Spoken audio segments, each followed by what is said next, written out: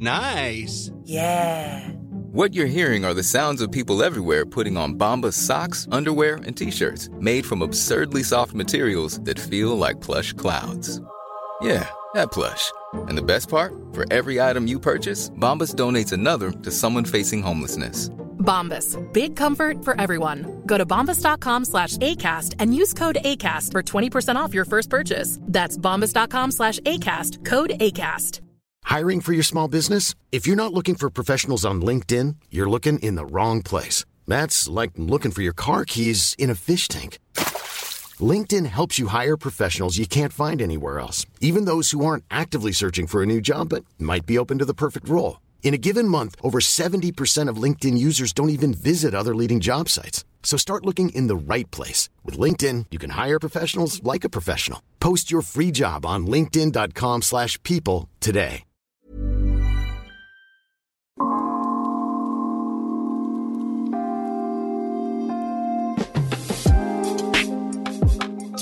Hello, and welcome to the GQ podcast, Career Decisions. My name is Stuart McGurk, and I'm GQ's Associate Editor. We're at Farmhouse Down, a cosy cottage in the heart of Soho Farmhouse in Oxfordshire, where we'll be grabbing the stars of our GQ Heroes event to take them through the biggest moments of their careers, the decisions they've made, and the lessons they've learnt. On this episode, two-time Olympic gold medalist, Victoria Pendleton. Victoria, welcome on the GQ Heroes podcast. Let's start at the beginning. Do you remember the first time you literally got on a bike of any sort? I can't specifically remember when that was, but I remember the days of trying to have the stabilisers removed. I have a twin brother and he had already learned to ride without stabilisers, and there was an immense pressure for me to also ride without stabilisers. So I remember my dad really encouraging me and be like, you can do this. And I'd be like, but why do we have to take them off, Dad? Why? The bike stands up. I don't have to balance it. So that I wasn't really sure about, the importance of it, but... So if maybe if they hadn't have come off, then nothing else would have happened. Exactly, since. My cycling career would have stopped right there in its tracks. Yeah, it's definitely hard to do a track race with the stabilisers. Yeah, you wouldn't get a lot of speed, really. You wouldn't get a lot of speed, but the positive side is you would never have to worry about finding a place to put your bike down. That's because true. It's already standing up. Exactly. Can't get scratched easily. There are some bonus We should bring them back. Bring back the tricycle. Yes. How did it go from there? Do you remember when it went from riding a bike like anyone else to really riding a bike? Well, I didn't realise that I was in training, to be perfectly honest, to start with.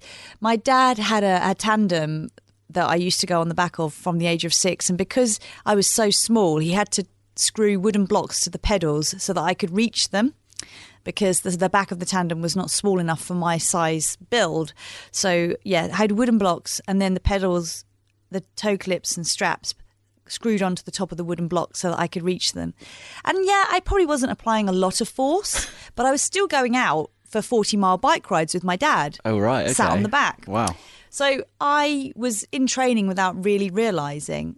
It was just something we did just to... Or on some days just in sitting. Yeah. And my dad would be like, are you pedalling? And I'd be like, yes, Dad, I think so. I think I'm pedalling. On a tandem, it's quite hard to tell where the effort's coming from. Yeah. I think he just liked the idea of me being safe, for example, as a young child, like not being vulnerable on the road and being with him. So it was just a way of us spending time together. So where would you go on these bike rides? What would be a typical ride? It would be just around the country lanes of where I grew up in Bedfordshire, so through into Cambridgeshire and Hertfordshire, and lots of chocolate box villages and very quaint English countryside, and just getting out and about. My dad was always really good with his sort of natural history, and he'd be able to name all the plants and birds and trees, and he would always be informing me of those things, just as a sort of educational thing as well. Yeah. Sounds very wholesome, doesn't it? It's very wholesome. Yes. So was your dad more... I got a chocolate bar and a cup of tea halfway round as well. It wasn't all hard work. So for your dad, would you say he was a keen cyclist, or was it more of a sort of way to see all those things that you've just described? Well, my father's involvement with cycling started off just sort of touring around as a sort of teenager. I think when he was 14 or 15, he started to go on bike rides just to explore the country. And I think he is someone who enjoys being on his own. Like, he is quite happy to spend some time by himself. But also, I think he was really craving a freedom to go and be independent as a 14-year-old. So he got himself a bike and he'd pack it up and he'd travel all over the country. He later got involved with a cycle club and training and racing, and was a domestic cyclist for many years. He's been national champion before, and he used to do a lot of hill climbing and road racing. And I think he still may hold a couple of hill climb records in the UK. So it was his passion, it was his pastime, and he was quite good at it. Yeah. So in a national level, he was quite well known. He always worked full time though, however, so he never could take it on professionally. Yeah. I'm interested in that thing of just the idea of liking the solidarity of it. Like when you got a bike that only had one saddle, was that part of it for you? Did you like the kind of the solidarity and getting away from it all of going on a bike ride? No. Not at the time, interestingly. I mainly used to ride my bike because it was a social thing to do and to spend time with my dad. And he was always out on his bike. So if you wanted to see him, then it would have to be on two wheels. And my relationship with my father was very important, and that was the thing we had in common. So for me, cycling was very much a necessity in many ways to maintain my family relationships. Right. Because it is my dad's number one passion. It's the thing that he can't imagine life without. It's like breathing to him. Yeah. And if you want to spend time with him, then that's what you had to do. And he really reveled and enjoyed sharing that experience. It wasn't about, it was like he wanted me to enjoy it as much as he enjoyed it. And that was his motivation to get us out there and involved. So when did you realise you were, for want of a better phrase, good? When I became world champion in 2005. You didn't realise before then? No, honestly. I mean, my dad you must have realised before then. My dad saw me race, I think, when I was about, 15 or 16. And he said that my acceleration and how I sort of completed the race was phenomenal. It was like a sprint. And he goes, the speed you were going it was really impressive. And I was like, yeah, but you're my dad, and that's what dads are supposed to say. Oh, you're brilliant. Yeah, I know. Of course, yeah, that's what dads do, right? So I didn't really believe him, or I didn't it's not that I didn't believe he thought I was good. Of course he thought I was good. I'm his daughter. I didn't think that the words were necessarily valid in a wider sense. Yeah. It was just dad being a nice bloke. It wasn't until my talent was identified externally by a professional coach that I was like, oh, maybe I do. But even then, the feeling towards me was very divided. There were certain people who thought I had potential, and other people who thought that I lacked what it takes, being a small frame, being quite fragile, perceivably like emotional, or maybe too nervous. And so was this... I don't look resilient. From the outside, people look at me and go, no, she is not someone who's going to stick it when it's at its hardest. But how does one look resilient? Well, just robust. I guess Right. robust and resilience are two things that people tend to think come together Right. always. Okay. So a bigger, stronger framed individual, maybe less, because, I am... People always surprised how small I am and feminine, and they're like, "Oh, you look a lot bigger on the television." And I was like, I'm eternally disappointing to people. I'm sorry for not being a beefcake. I wish I was too. I'd love to be intimidating. Bit better than the other way around, though, isn't it? Well, you're a lot bigger in person. I don't think that anyone wants that. No, this is true. This is probably true. Yeah, but genuinely, I've been on I've always wanted to be an intimidating individual. The idea of being intimidating is like, wow. Like, oh, look at her. Isn't she formidable? Now, that'd be fantastic for a change. What, you've always wanted to be an intimidating individual? Yes. Kind of everything. We need to unpack this a bit. Where did that start? How did that come about? I think deep down, I do have a tenacity, and I can tap into it when it counts. I don't have it every day. I'm not going to say I can access it every day. But when the chips are down and I'm at competition, I can be this person. I can channel my energy and focus and be like, I'm going to be here till the bitter end. And I've got that inside, and I know that it's there. And I guess it's not like I have to prove myself, but it's almost like it is almost I have to prove to myself it's still there. And I think the tenacity and being intimidating and all those things that come together, it's almost, I don't know, maybe justifying it or solidifying it as something truthful, honest, rather than being like a fraud the whole time. I don't know. There's definitely a bit of confusion in my identity. I think because I have always been so many different things all at the same time, I'm not even sure where I fit in or who I relate to. I'm kind of like a boy that looks like a girl who's quite fragile but also really tenacious. It's just a lot of idiosyncrasies and conflicting. Yeah. I'm interested in that thing, just going back to this idea of what a cyclist's frame should be. Or an athlete's frame. An athlete's frame. More of an athlete's frame. Is that now an outdated notion, or is there still that? Or is there still that thought? They would still look for someone who is naturally more of a mesomorph, so someone who's naturally more muscly as a sprinter, because people who are mesomorphs and who carry high lean muscle mass naturally are going to be an advantage. If you're weight training, if you're in a power sport, that's what you want. You wouldn't use a skinny weightlifter. You want someone who's got some solid muscle structures, good origins and insertions on their muscles, like strong. Yeah. What you would perceive as strong. So going back to and maybe even going forward to your incredible success, is it if you haven't been kind of gifted that, then is your success down to almost that force of will that you're talking about? I think it probably is. I think probably my tenacity and my ability to focus is my sort of two key strongest attributes, I'd say. I also have a very low drag coefficient. Right, I spent a lot of time in a wind tunnel. Means I don't, I'm very naturally aerodynamic. Not something everyone can say. Well, there we are. I'm naturally aerodynamic. In a bicycle position, I have very low drag. That could be on a Tinder profile, couldn't it? Low drag. Low drag. Naturally low drag. Let's talk about your first gold, because people who are not in kind of competitive athletics can't even imagine it. It's such a kind of far off, mystique-y kind of thing to win an Olympic gold medal. Did it always seem like that to you as well, as being someone inside it? Oh, 100%. You're at the Olympic Village. People are like, oh, how fun, it must be brilliant. There's all these parties going on, apparently, none which I was invited to. So you're in an environment of highly stressed individuals at the pinnacle of their sporting career, desperate to achieve something that they have maybe spent their whole life working towards. It's not a nice environment to be in. You are filled with anxiety, with fear, with doubt, with intrepidation. Your emotions are running high. You can't take it even in.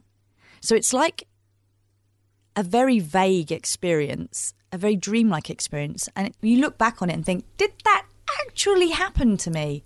Well, the lack of presence. Yeah. So you watch it and I was like, I did that. I actually did that cycling thing once. It does not feel real to me. That's what I was going to ask, because I would imagine it would either be one or two ways, that you either remember it in detail of everything, or it's all a bit of a blur. It's a bit of a blur. Right. It's a lot of a blur. You're focused so much on the one task in hand that you don't stop and use your senses in many ways. It's just like, this is a process. I do A, then I do B, then I do C, and hopefully we come out with the right outcome. Yeah. It's like following an instruction manual. There's no colour. There's no kind of, you look back and there's certain things you can remember, like the fact that the noise made your rib cage vibrate like you're next to a speaker. But ultimately, it's all very, very blurry because your adrenaline was so high. Everything was on high alert that you were just surviving it. Mm. You weren't taking it in and enjoying it and reveling in it. So what about Beijing particularly? What do you remember clearly? What is not blurry in that way? It was very grey and it rained a lot. Yeah, and it was It was quite serene and calm. I remember putting my waterproofs on a lot. But I don't really... And, winning itself, like yes. putting the gold medal around your neck? I didn't. It was strange because I was in the form of my life, and you hear about the athletes talking about the one moment in their career where everything just worked. And I was like, I seem to be able to do no wrong today. And that is the most incredible feeling, but so untangible and just so hard to explain and put into words. It was like I pressed on the pedals and they just turned faster than they've ever turned before, and I felt nothing, no pain in my legs, no fatigue. I was like, this is insane. It's like being a superhero. It is like being a superhero for a day, and you just can't wait to get out there and express all that energy in the way that in all the effort you've put in, you want to get it out and use it. It's that time of the year. Your vacation is coming up. You can already hear the beach waves, feel the warm breeze, relax, and think about work. You really, really want it all to work out while you're away. Monday.com gives you and the team that peace of mind. When all work is on one platform and everyone's in sync, things just flow. Wherever you are, tap the banner to go to Monday.com. Hey, I'm Ryan Reynolds. Recently, I asked Mint Mobile's legal team if big wireless companies are allowed to raise prices due to inflation. They said yes. And then when I asked if raising prices technically violates those onerous 2-year contracts, they said, "What the f*** are you talking about, you insane Hollywood ass f- So to recap, we're cutting the price of Mint Unlimited from $30 a month to just $15 a month. Give it a try at mintmobile.com/switch. $45 up front for 3 months plus taxes and fees. Promo rate for new customers for limited time. Unlimited more than 40 gigabytes per month. Slows full terms at mintmobile.com. It was the most remarkable sensation physically. But yeah, very big blur. One of the things, we'll get on to London 2012 in a second, but one of the things that's been said about you is that you have a love-hate relationship with cycling. Is that a cliche? Is that fair? So cycling isn't a sport that particularly gets me kind of thrilled about, mainly because it's my day job. Like, I don't think, I must sit down and watch that race, or I love this. Oh, it's so brilliant. I happened to be good at it, so I pursued it because it gave me opportunities that took me into places that people don't generally get to access. Representing your country and pulling on a national jersey and standing on the top of a podium listening to your national anthem is something that I hold very, very dear.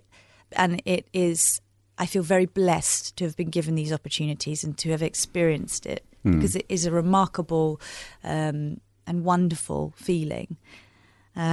However, if it had been another sport, it may have been the same story. It wasn't about 2 wheels and a bike. It was just about me exploring my potential.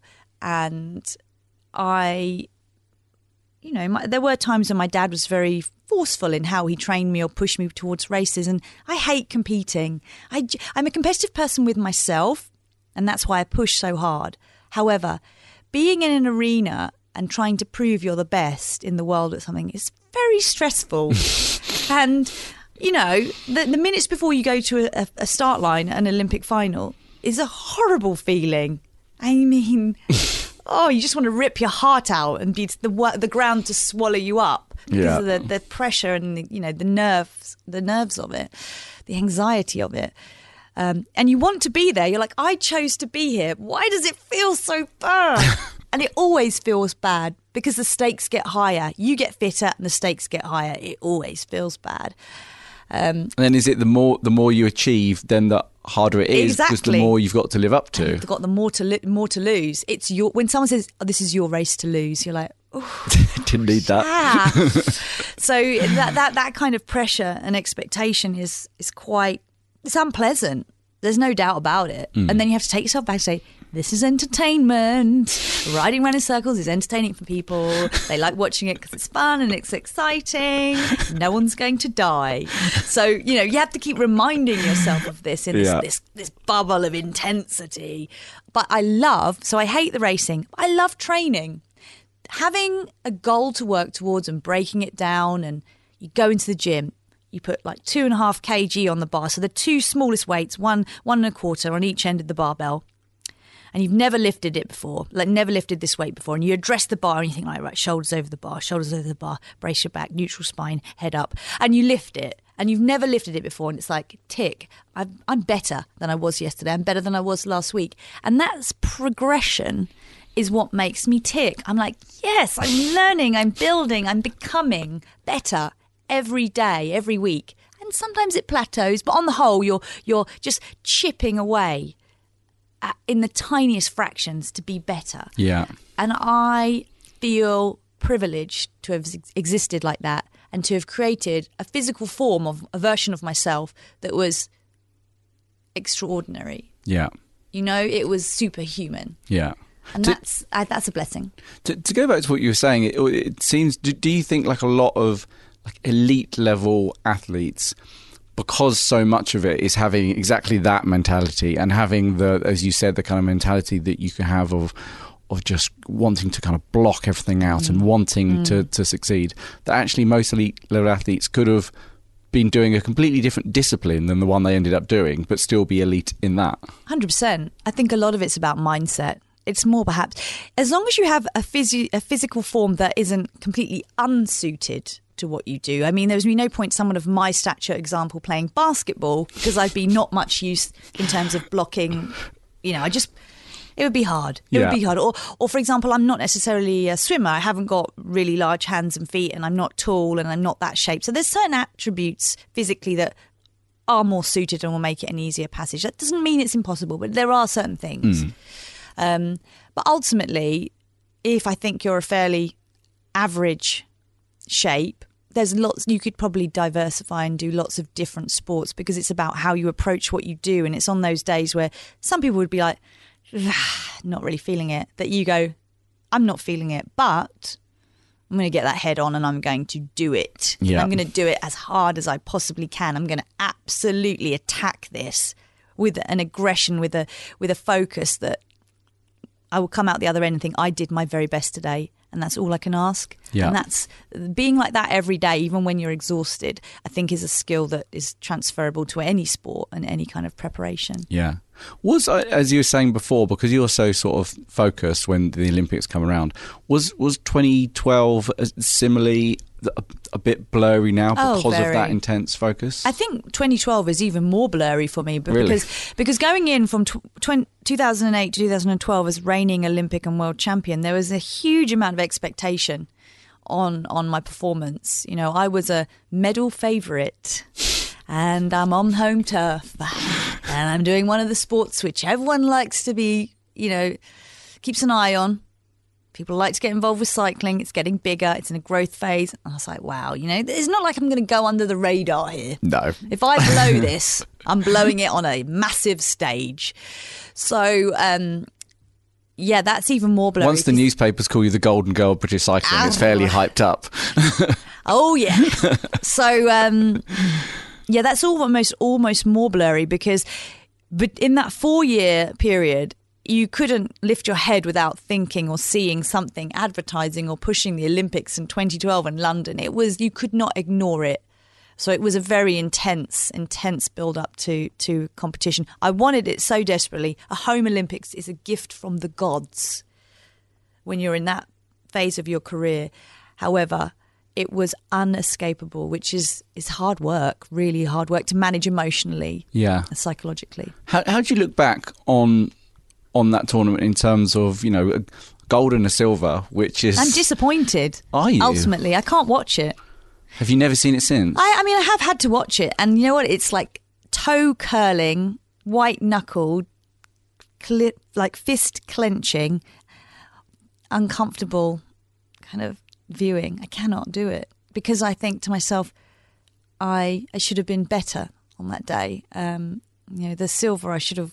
You know, I was so close and I gave everything I had. I really did give everything I had left, but I was just so exhausted by the whole experience that I will always be disappointed. And the disqualification in the team sprint is incredibly unfair, not that there's any point harping on about it, because the commissaires have the final decision, and apparently it looked like we had the intention of moving out of the lane. And I was like, well, if you get disqualified for appearing to have an intention... It's a tricky path to go down, hard. isn't it? It's hard to swallow. It's a hard pill to swallow. Where do you keep your medals out of interest? I keep them in a safe. I get them out on special occasions. If I've got to go to a school event or people want to see them, I take them out and pass them around. And actually, the gold is wearing off the 2012 Olympic gold medal, because it was such a thin layer of gold on that lump of silver that people's fingers have worn it off. But everyone gets to share a little bit of the gold there, ingrained in the skin. And you can't get it sort of replated, because then it feels like you've made a fake one. Exactly. No. It's good that it's a bit chipped and kind of worn. It shows that it's been appreciated. And I think when you put a medal around someone's neck, like a child puts the medal around their neck, they ask if it's okay, and I'm like, yeah, sure. And the wonder and the delight of it, it's worth it.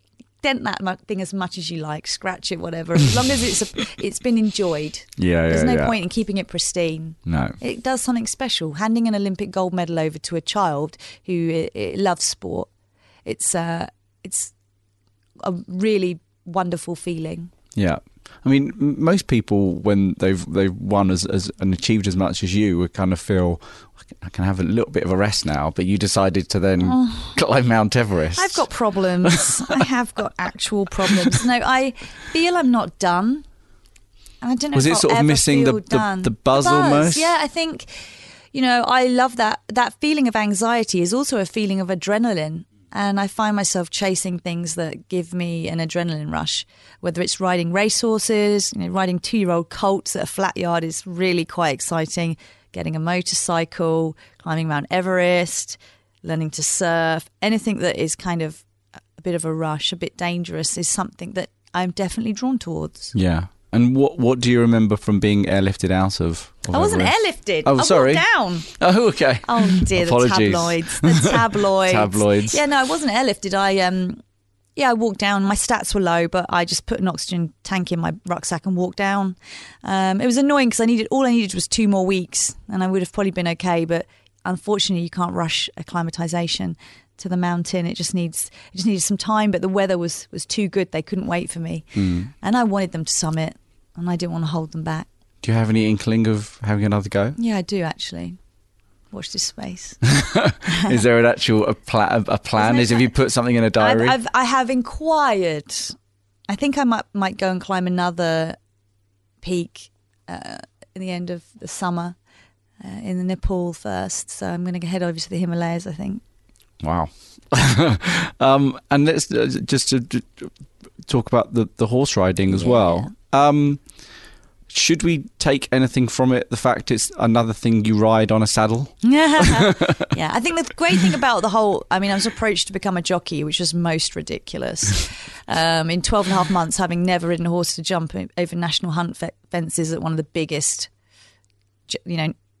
jump racing festivals in the country, was a bit crazy. But I knew within about 10 minutes of my first horse riding lesson that I was like, this is terrifying and brilliant in equal quantity. And I love animals. I'm a big fan of animals, and I've always wanted to ride. And I was like, well, this is as good a chance as any to do it in a competitive way.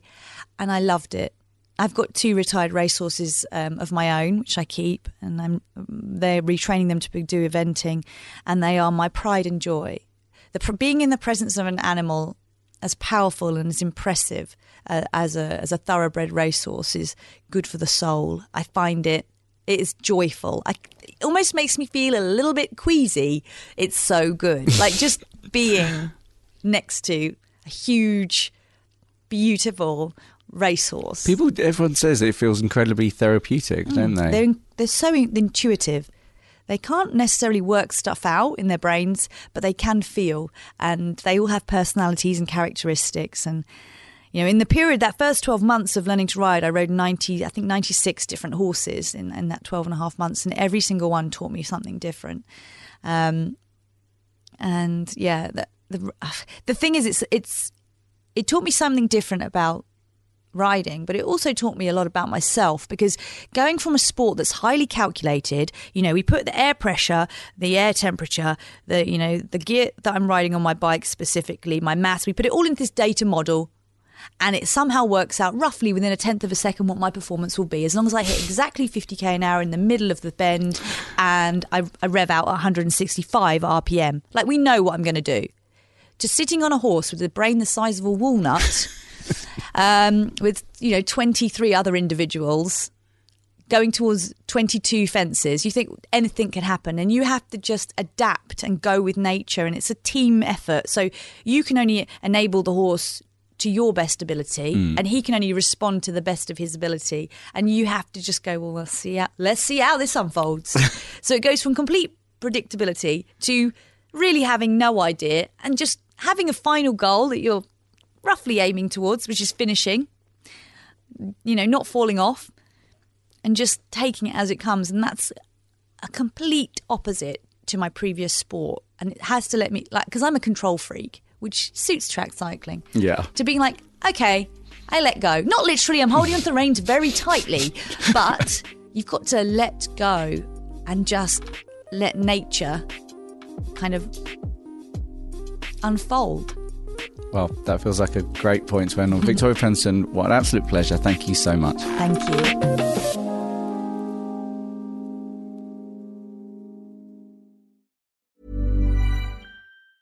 Planning for your next trip? Elevate your travel style with Quince. Quince has all the jet-setting essentials you'll want for your next getaway, like European linen, premium luggage options, buttery soft Italian leather bags, and so much more. And is all priced at 50 to 80% less than similar brands. Plus, Quince only works with factories that use safe and ethical manufacturing practices. Pack your bags with high-quality essentials you'll be wearing for vacations to come with Quince. Go to quince.com/pack for free shipping and 365-day returns. Even when we're on a budget, we still deserve nice things. Quince is a place to scoop up stunning high-end goods for 50 to 80% less than similar brands. They have buttery soft cashmere sweaters starting at $50, luxurious Italian leather bags, and so much more. Plus, Quince only works with factories that use safe, ethical, and responsible manufacturing. Get the high-end goods you'll love without the high price tag with Quince. Go to quince.com/style for free shipping and 365-day returns. When you need mealtime inspiration, it's worth shopping Kroger, where you'll find over 30,000 mouth-watering choices that excite your inner foodie. And no matter what tasty choice you make, you'll enjoy our everyday low prices, plus extra ways to save, like digital coupons worth over $600 each week. You can also save up to $1 off per gallon at the pump with fuel points. More savings and more inspiring flavors make shopping Kroger worth it every time. Kroger, fresh for everyone. Fuel restrictions apply.